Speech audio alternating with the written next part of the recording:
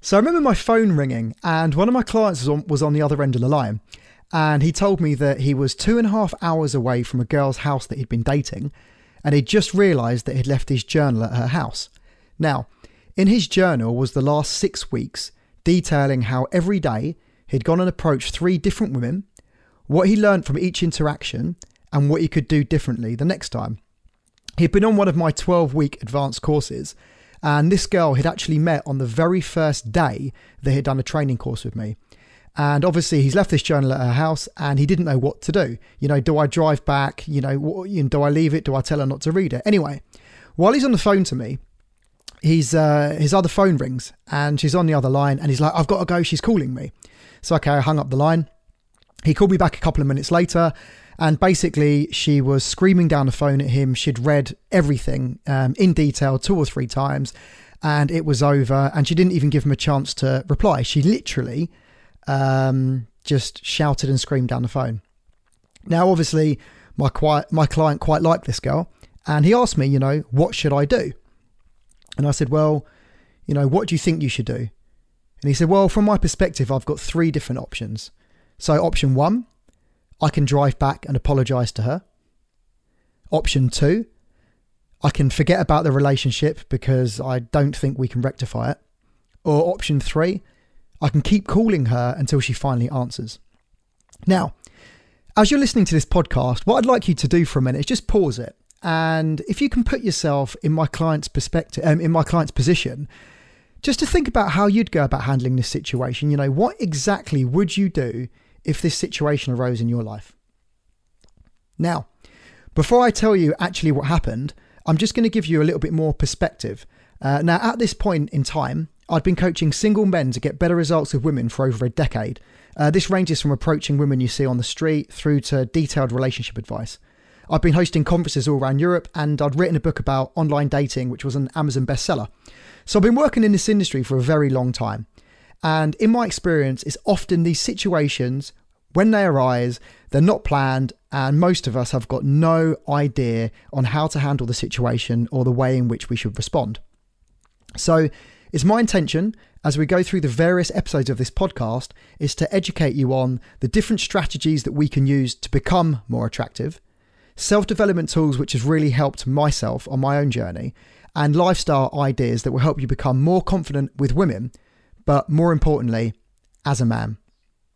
Because when we come to a crossroad in our lives, like my client did in this moment with his journal, I want to make sure that you're armed with the correct knowledge, intelligence, and social skills that you're able to act in your individual correct way. So anyway, back to this story. So I'm given these 3 choices by my client on how we should handle the situation. And to be honest, at this point, I'm actually, laughing to myself. It's like, of all the things to take around a house, let alone leave there, right? When you go, it's like, right, phone, wallet, keys, journal. I mean, why even take it there in the first place? But anyway, I responded by asking him, how do you feel about the fact that she's read your journal? He said, actually, I feel hurt and disappointed, and I feel like it was an invasion on my privacy. So I explained, in my experience, he needs to call her and he needs to tell her the truth. You need to make it clear and you need to be decisive and tell her exactly how you feel in this situation. What I didn't know at this time, actually, is that he'd been completely honest with this girl at the start. So he'd told her he was on my course. He told her that he'd been going and talking to different women every day. And I guess it's when, the moment when she actually looks at the journal herself and reads it, that it probably becomes concrete in her mind's eye. So anyway, he made the call and he was honest with her. And she also was honest with him, and they ended up dating together for another 18 months. And I can definitely attribute that to the fact that in the moment he had the ability to act properly and to speak his own individual truth. Now, to handle situations like these, when they arrive in our life, a lot needs to happen. So first of all, we need to be able to think clearly in the moment. We need to have a solid opinion about what to do. And that comes from having, values and morals in life that you're willing to live up to. We need to be able to vocalize our point the correct way with the correct language. And we need to be open to understanding the perspective of the other person because, in this situation, he liked this girl. He didn't want her to feel like that. And, I can see her perspective. She is going to be upset that she's read about it, even though he was truthful from the start. So there's a lot of understanding that needs to take place. And this list can go on, and we're probably going to clock up thousands of hours talking about these areas. I love them.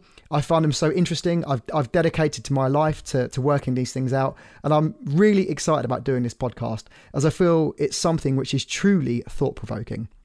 So, to kick off this podcast with an absolute bang, tomorrow we'll be seeing how a survivor from a communist prison camp in Russia during World War I and World War II can help us to become more confident with women in 2018.